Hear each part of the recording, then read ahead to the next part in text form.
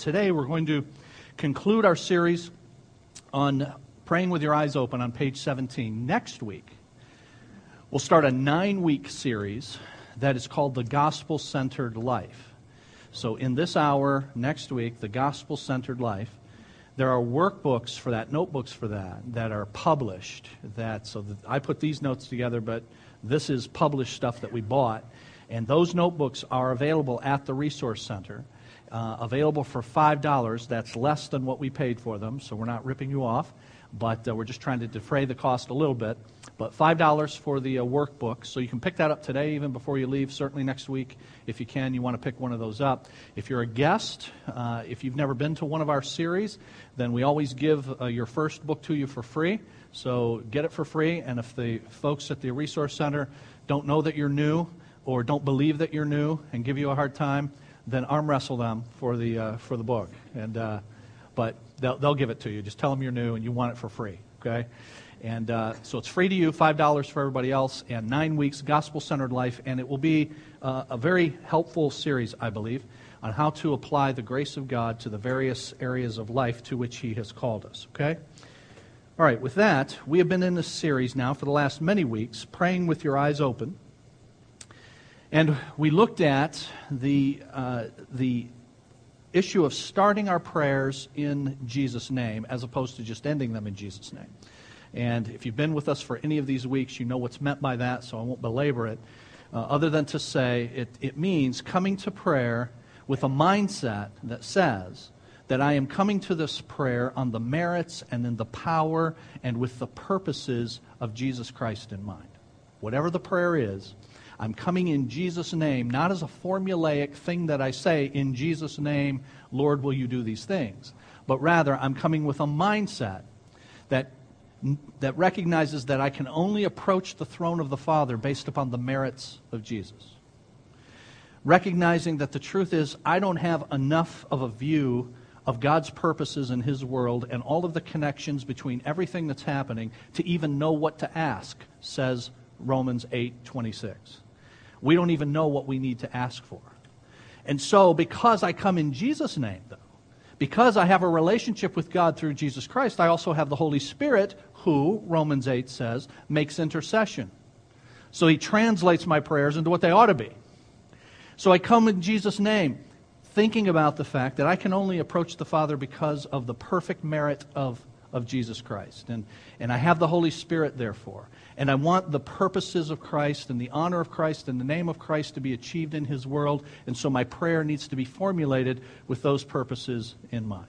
So starting our prayers in Jesus' name is a good way for us to think about prayer. But then offering our prayers in Jesus' way. That was beginning on page 6 in your notes. Offering our prayers in Jesus' way.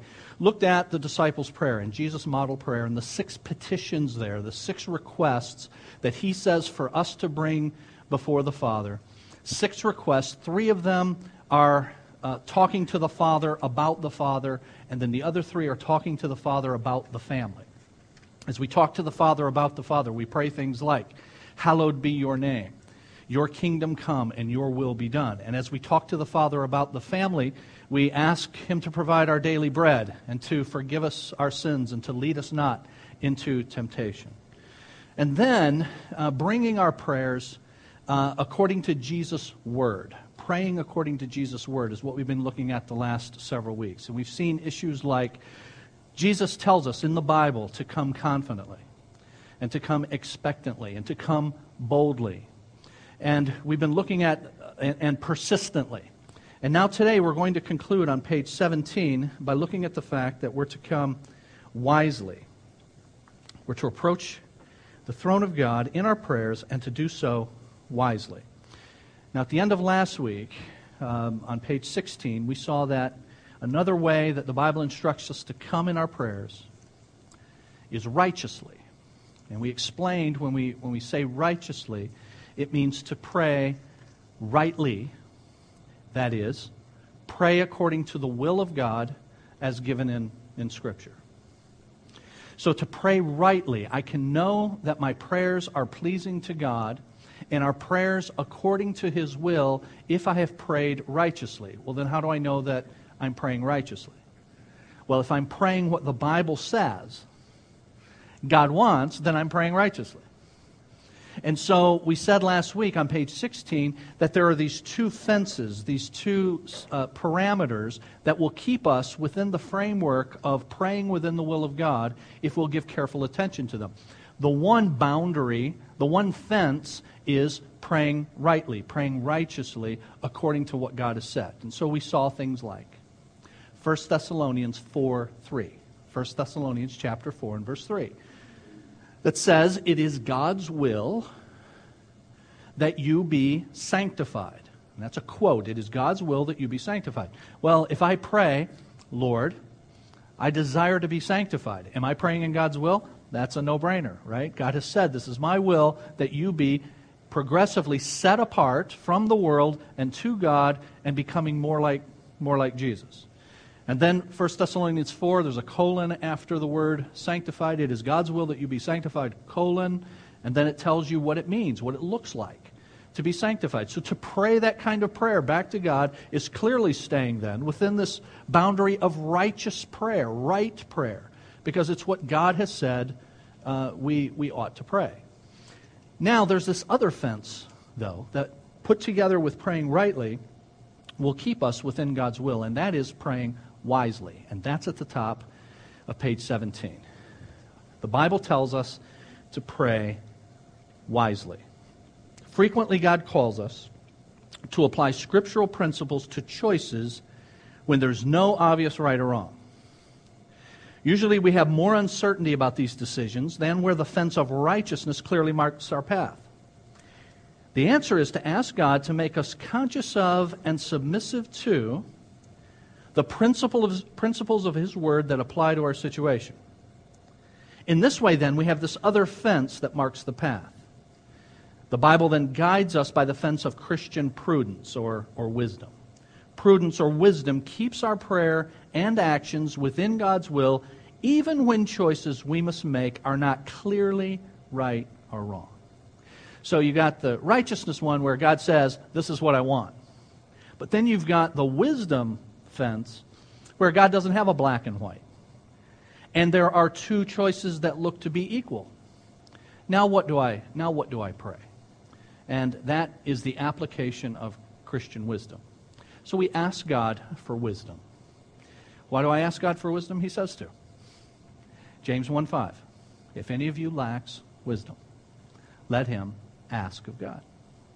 And so this is something God directly says, ask me for. Ask me for wisdom so that I can give you insight into the circumstances that I have placed you in, so that in those circumstances you can accomplish my purposes. So the first thing we do, if we're going to pray wisely, is ask God for wisdom in the circumstances to which He has called us. The other thing we've got to do is have a right view of the will of God. In situations where God has not clearly marked out which one is right, which one is wrong, which one is best, which one is less best. How do I discern the will of God wisely in situations like that? Well, that is a topic that Christians have been befuddled about, I think, for a long time. Confused about for a long time. There is a lot of, I would just say, less than helpful teaching about the will of God out there. So let me share with you some of what I have heard about the will of God, and then try to provide what I think are some helpful principles for discerning the will of God when something is not clearly marked out in Scripture. This is the way I used to hear it when I was in high school. I went to a Christian high school, and as I was growing up, you know, especially as you start to become an upperclassman in high school, you get to 11th grade, 12th grade, knowing the will of God for your life becomes really important. And so the teachers were helpfully trying to assist us in discerning the will of God for our lives. And if you made the mistake of going to a Christian college, I mean, the will of God is like topic number one, like all the time. I spent 2 days at a Christian college. I've tried to stretch it into 2 weeks, but I've said I spent 2 weeks. The truth is I was there for 2 days. Okay? That's the truth. All right? It's a quick side story. I attended the Christian college that was the denominational college of the Pentecostal denomination I was in at the time. And they threw a big party for me and a couple of other kids who were going to this denominational college in Tennessee. And it was a send away, and it was gifts and all kinds of stuff. And it was really nice. And so I go down there that week, and one, I'm a mama's boy. Two, I hadn't completely made all the financial arrangements, if you follow my drift. And then three, it really was a kind of glorified campground. I mean, it was pretty clear that at least half the kids there were there to just have a good time. So there were just a bunch of reasons I didn't want to be here. Here's another one. The first dude I met, how do I say this? Yeah, I better not say it. How about that? But he made me a little squeamish. And we went out to dinner the first night I was there, and he threw his hands on the table, and he said, where I'm from, we hold hands when we pray. And I was already a little squeamish. And I said, where I'm from, we don't. So keep your distance. So anyway, I'm miserable. I'm telling him, and I'm telling some other people, I'm thinking about leaving. And you talk about getting bombarded with the will of God. Man, if you're leaving a Christian college, that Christian college knows the will of God. And you ain't in it if you leave. And they scared me to death. Such that I made an escape at midnight. I left at midnight. I boxed my stuff up and I left. And I drove the 11 or 12 hours from Chattanooga, Cleveland, Tennessee, just north of Chattanooga, home, scared that God was going to get me in a car accident because I was out of the will of God. So this is what I was going to do to get around that. Drive really careful.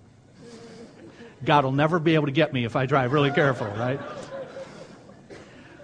So I show up at home, and then I show up at church the following week. The church that had thrown a party for me. And one of the deacons says, one of these old deacons goes, is it break already? And he meant it. But anyway, 2 days at a Christian college, but they are serious about the will of God in a Christian high school, and especially you go to a Christian college. And how is it that the will of God is discerned? Here is what many of us were taught. What you're looking for when you're looking for the will of God in your life is you're looking for God's, some call it the perfect dot, the center of God's will. Anybody ever heard that? The center of God's will? You're looking for God's perfect will, the center of God's will. These are all synonyms for there's one thing for you to do and you got to find it. Well, man, that's rough. There is, if you're a guy, there is one girl out there for you to marry. One. That's God's perfect will. That's the center of God's will. Well, where is she? How will I know her when I see her? And this is the really scary one. What if she already married out of God's will? My life's shot for eternity. I can never be in the perfect will of God. Which, by the way, just shows you that that thing does not work.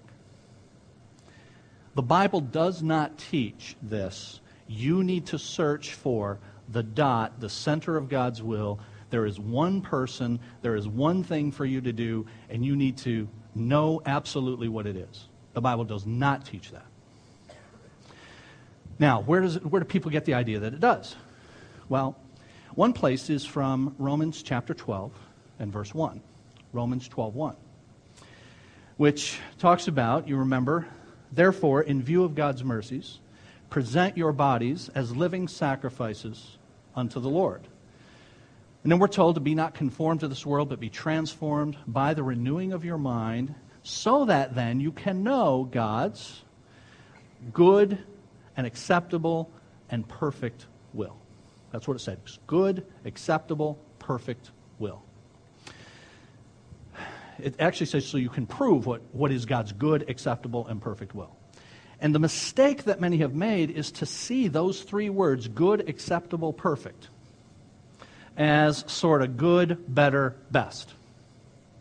So God has three wills, it's like the car wash. You want the $4 good model? Do you want your tires cleaned? Do you want it waxed? Good, better, best. And so you've got good, acceptable, and perfect. And you want perfect. Well, here's the thing. It's not good or acceptable or perfect. It's actually one will of God, and that one will of God is all three of those things. It's good, and it's acceptable, and it's perfect. And what it's telling you is, if you will be no longer conformed to this world, but be transformed by the renewing of your mind, then you will demonstrate, you will show, you will test and approve what God's will is, His good and acceptable and perfect will. So the first fallacy is that God has these like three wills. Good, better, and best. He's got one will, and it's described those three ways. So then, having thought that, there is the good, better, best, and of course you want the best, you want the center of God's will, you want His perfect will for you. Now we need to develop some ways to find that. And so what I was taught, and perhaps what many of you were taught, was the way you find God's perfect will is through a series of signs. Anybody ever had this? You're looking at things like open doors. So, God will open doors to make clear to you that this is the direction He wants you to go. So you find many people praying. I'm not making this up. People would put fleeces out before the Lord so that they could then test the signs. Now, what's putting a fleece out before the Lord? You all remember? This is from Gideon. And God tells Gideon, I want you to go to war against the Midianites. And they are a 30,000 army, and you're 3,000. And God whittles it down to 300. And Gideon says, I don't know. No, I don't want to do that. So, God, I don't want to do that. So why don't you get a good night's sleep and think about it again? I mean, this is in effect what Gideon's telling God. And I'm going to put a fleece out. And if in the morning the fleece is wet, then it'll tell me one thing. If it's dry, it'll tell me another thing. In other words, God, why don't you give that another pass? Well, what is Gideon doing? Gideon is being directly disobedient to God, is he not? The whole idea of putting a fleece out before God is a disobedient act. And yet many of us were taught that's one way you can discern the will of God. Put a fleece out and then say, like Gideon said, if it's wet or dry, do this. Here's what you should do. If the phone rings in the next hour, so people pray, Lord, if you want me to do this, have the phone ring in the next hour. Now think about what you could open yourself up to with that. The phone rings, and it could be anything, and you've determined that's the will of God because that's the full fleece you put out. So many of us, trying to find the perfect center of God's will, were told to look at these sorts of signs, and very often they were mystical signs. Like the phone rang right at the right time, or I ran into somebody at the grocery store who said something was directly related to what I was thinking about, so that must be God trying to tell me something. And so that's one way, is through these mystical signs. Circumstances such that doors opened mystically that confirm for us that this is what God wants us to do. Or here's another one, related to this mystical approach. You'll know it's God's will when you have peace about it. You've heard that before? You'll know it's God's will if you have peace about it. It's often taken from Philippians chapter 4, be anxious for nothing, but in everything by prayer and petition present your requests to God, and the peace of God, which passes all understanding, will guard your hearts and minds in Christ Jesus. Now, there's nothing in that passage about making decisions, about God's perfect will, about any of that. But it's another approach that's been developed to say, if you feel at ease about it, and you feel peace about it, this must be what God wants you to do. Now let me ask you, do you think it's possible for somebody to feel at peace about the wrong thing? Okay? So these feeling-based, mystically based approaches to God's will can be extremely tricky, can they not? All right. So you see the problem, trying to discern God's will when you've got two or more acceptable, not sinful, not obviously sinful choices, how do I discern what God's will is then in those situations? And I've divided up 4 approaches that folks normally take to that I want to give to you. The first one is this: feeling-based decision making. And that's largely what I've been talking about. Led by your feelings, I feel like this is the right thing to do. I have a peace about it. This is often accompanied by statements like, the Lord led me. So we're looking for the Spirit to lead us to the right decision. Now, that phrase, Spirit leading, is used 2 times in your New Testament. It is used in Galatians 4, and it's used in Romans 8.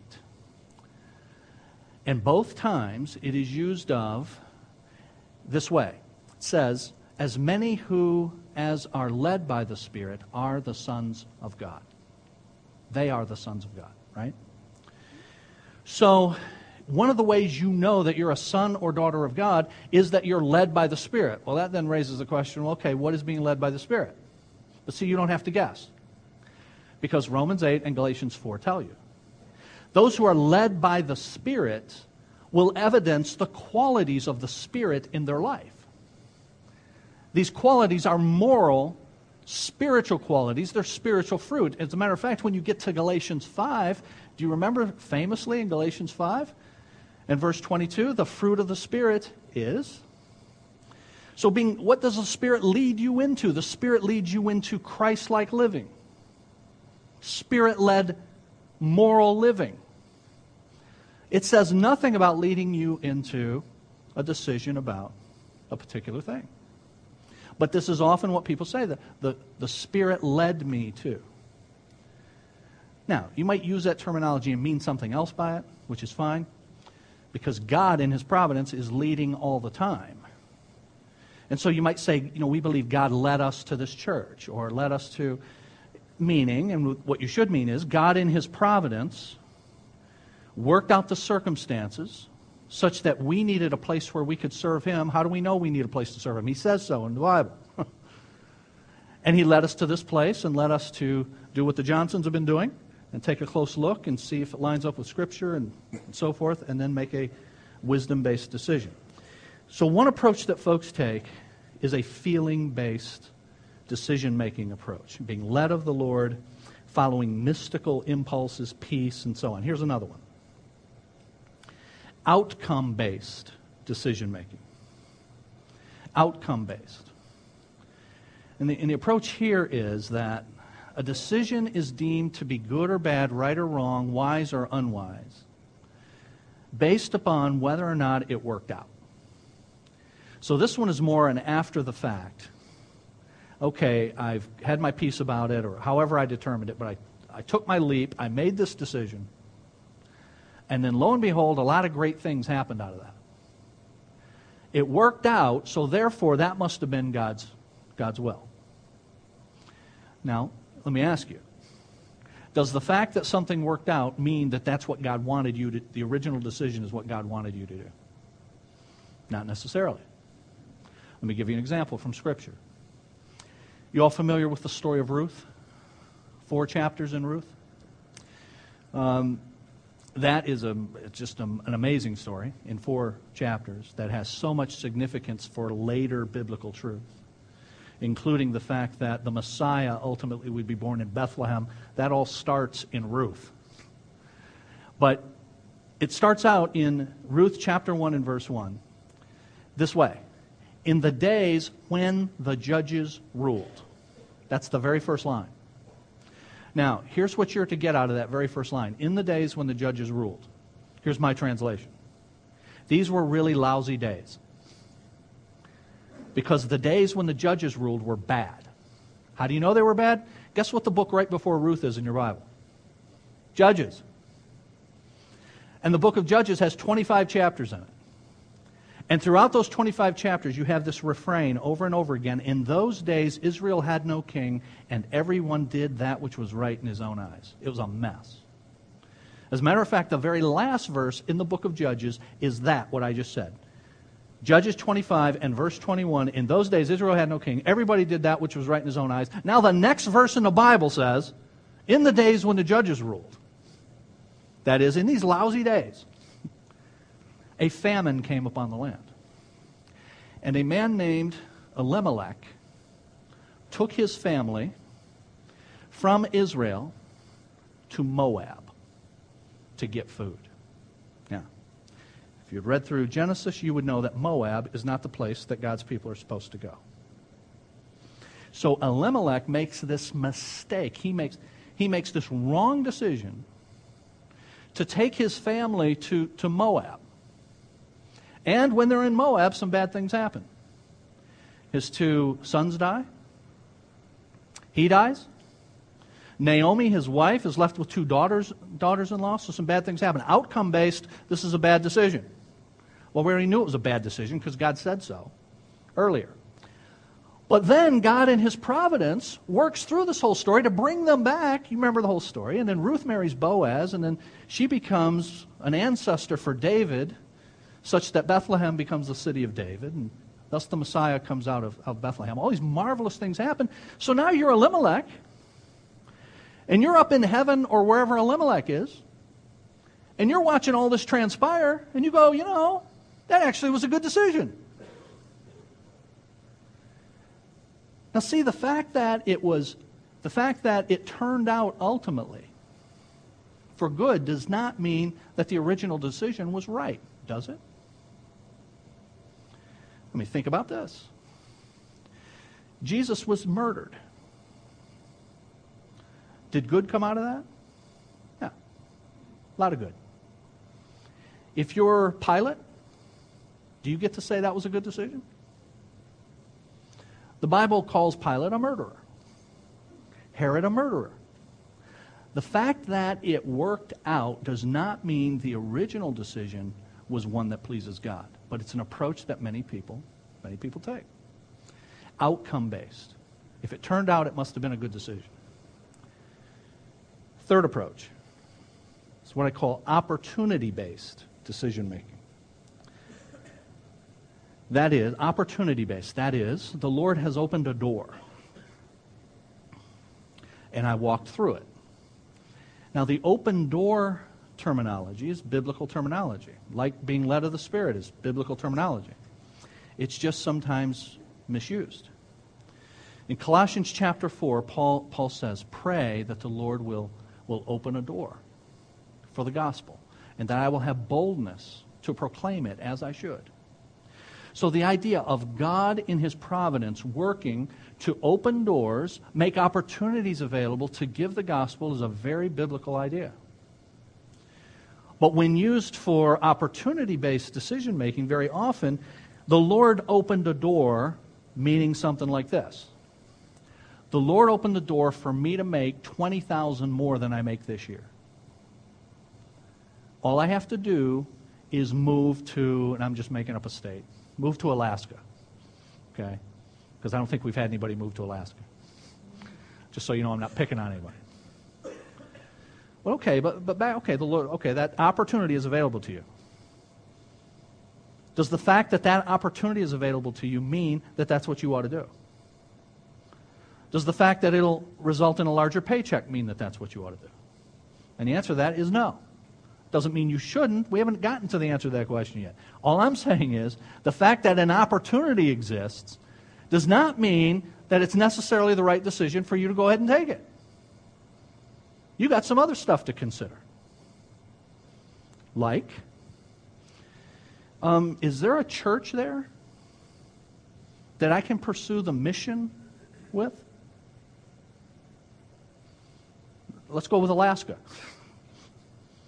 Want to be a church planner in Alaska? Take your $20,000 and go for it. But is there a church there where I can pursue the mission? What about my children? If I have children, and uprooting them and all of that. So the Lord opened up this opportunity and I took it. And you will hear people say that all the time. Now, it doesn't mean when they say that they made the wrong decision. I'm not saying they have.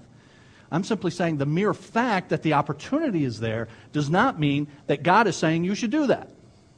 You got some other things you need to think about and to grapple with. Coming out of that, you get phrases like this. Have you ever heard this? Maybe you've said this. Bloom where you are planted. Now, if understood properly, that's a good phrase, I think. Bloom where you're planted. Here's the way I hear it used a lot of times, though. Somebody has made one of these opportunity-based decisions, and then some other well-meaning person has said, well, bloom where you're planted. Meaning you're going someplace else, you're going to replant, now bloom there. Well, that doesn't say anything about whether or not you should be replanting. You still got to go back to the original decision, is this something I should be doing or not? So there's feeling-based decision-making, outcome-based decision-making, opportunity-based decision-making. And then the last one is, the only one that I know of that is true to what God says in Scripture, and I just call it purpose-based decision-making. You can use synonyms for that, mission-based decision-making. And the idea here is now, I make my decisions completely and only to advance the mission that Jesus has given us. So now, if I'm going to make a decision to go to Alaska or anyplace else, the whole church thing is really going to matter because that's central to the mission. And so there's either going to be one or I'm going to help plant one. But it's going to be mission-based and purpose-based. And so now my deliberations are going to be, not, is this an opportunity that I'd like to take? Not, do I feel good about it? It's, will this advance the mission to which Jesus has called us? And if so, how so? And the truth is, it may. It may offer opportunities for the advance of the mission and the advance of the gospel in another place. The additional money you get out of that job may allow you to contribute, literally, to the mission in greater ways that you are absolutely intent on doing and have intentionally thought about. And so, this is the kind of decision-making you see Paul making. This is why I say I think it's true to Scripture.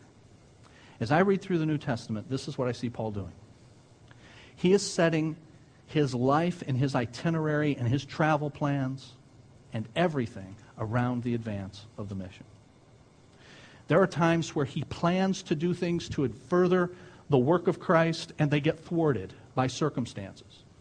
And so you find him writing to the Romans that I would hope to come to you by now, but I've been providentially hindered. I've been set back. He'd have shipwrecks, he'd have all kinds of things. But his planning was always to advance the frontiers of the mission.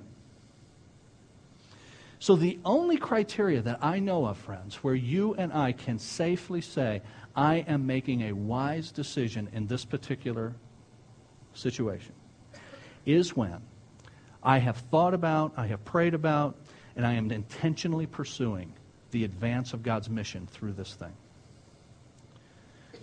And I believe that is true of every last decision you make. And I'm every one.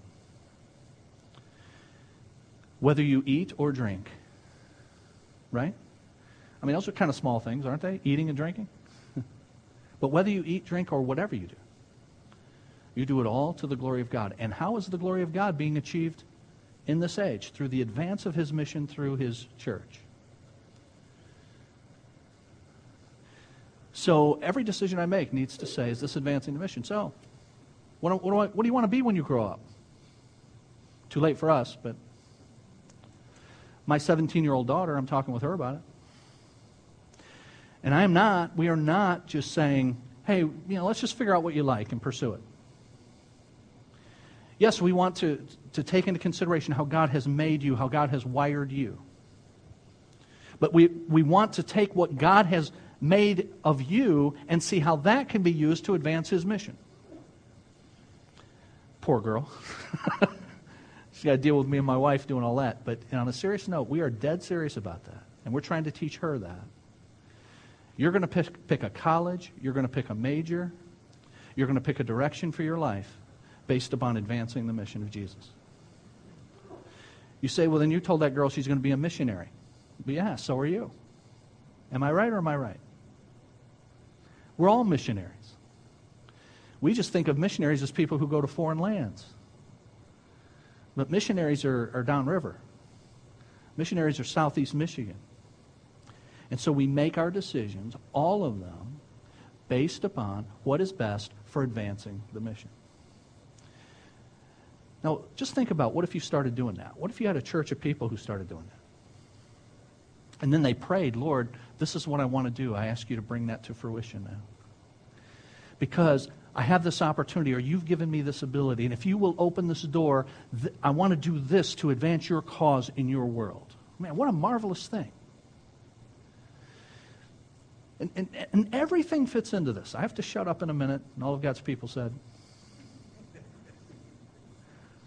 But everything fits into it. Your vacation fits into it. I mean, do you do your vacation to the glory of God? How do you know if you're doing your vacation to the glory of God? Well, here's my answer. If it helps advance the mission, you are. Really? Me hanging out on the beach advances the mission? This is the way you need to look at it. We need to look at it. God gives me rest so that I can work in His mission. Even the rest that God gives me needs to be seen as the means to the end of advancing His mission. Purpose-based decision-making. So you go on vacation. I'm looking forward. We've already been talking about what we're hoping to do this summer. We look forward to that. We look forward to the camaraderie and the togetherness that it allows for our family. But why does that togetherness matter for our family? Because my family's a mission field. And I need that relationship with my 17-year-old girl so that when I tell her this is how you need to decide what you're going to do with your young life, she's going to be inclined to listen. Because she loves me and I love her and we've spent this time together. The vacation is part of it. Every last thing you do and I do needs to be seen as part of purpose-based decision-making. Now on page 17, that means the Bible tells us to pray wisely.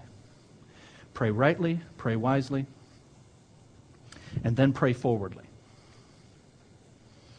And forwardly simply means this, that we're looking to the future. When we pray forward. Lord, take this feeble thing that you're allowing me to do and allowing me to put my hand to, and use it to great effect, not only now, but in years to come. To see many souls come to Christ, to see many people changed for your glory. It's praying the way Jesus said in the model prayer, your kingdom come. I'm looking forward to the time when all that's being done now, and my small contribution to that, is going to have played itself out completely through the ripple effects of all of the connections in your world to bring you glory in your kingdom. That's what we mean by saying, pray forwardly. Well, pray beginning with Jesus' name. Offer your prayers in Jesus' way. Pray according to Jesus' word. And friends, our good God is pleased to take prayers like that and answer them. And then people like us get to go, praise Jesus. Can't lift your hands because you're Baptist, but if you're just in private, you could say, praise Jesus. You say, praise Jesus for all that He has done in answering these prayers according to His will. And He loves to see that happen. We say, Lord, if you'll give us this ministry center, this is what we're hoping to do by your grace. 3 years from now, 5 years from now, those things are accomplished. And we go, that's what we asked Jesus to do, and He did it. And who gets credit for that? In John 15, verses 7 and 8, John 15, verses 7 and 8, Jesus tells His first followers, you ask of me, because this is to my Father's glory, that you bear much fruit. And the "this is to my Father's glory" is right between you ask and bear fruit. So which one does it go with? Both. You asking is to my glory, because you're showing your dependence on me. And the fruit being given is to my glory, because I get the credit. Those are the kinds of prayers Jesus is pleased to answer. May we pray them and see him do so. Let's bow together. Father, thank you for this several weeks to look at this important issue of communicating to you in prayer. Thank you for the privilege of prayer. Thank you for the Lord Jesus Christ, who is the basis upon which we can come to you with our prayer. We thank you for his merit. We thank you for the power that he gives through his Holy Spirit. We thank you for the purposes that he has revealed in your word for which we are to live. We thank you for the model of prayer that Jesus gave when he walked the earth, so that we know how to approach you and to formulate our prayer. And Lord, we thank you for the promise of the Holy Spirit, who can take what we're asking and fit it into the grand scheme. God Almighty seeing every connection, both now and into the future, and how best then to answer this prayer. We thank you for the confidence that gives us as we approach you when we really know not what to ask. And Lord, we thank you that you've told us in your word what it means to ask according to your will. You've told us what pleases you. You've given us instruction about what our mission is here so that we can pray wisely, that we can make application of the circumstances with which we're confronted to advance the purpose to which you have called us in your mission. And Lord, we look forward to the day when the fruit of all of this will be done. And we will see the results of what you are doing right now in your world, and how you are using our feeble prayers and how you are using our contribution that you allow us to make in your work. And we see the fruit born in many thousands upon thousands and 10,000 upon 10,000 encircling the throne and singing praise to our God. So Lord, help us to go forth now, confident in the way we pray to you, as we come in Jesus' name and pray according to his will. We ask you, Lord, grant us safety this week and bring us back together next Lord's Day. In the name of Jesus, amen.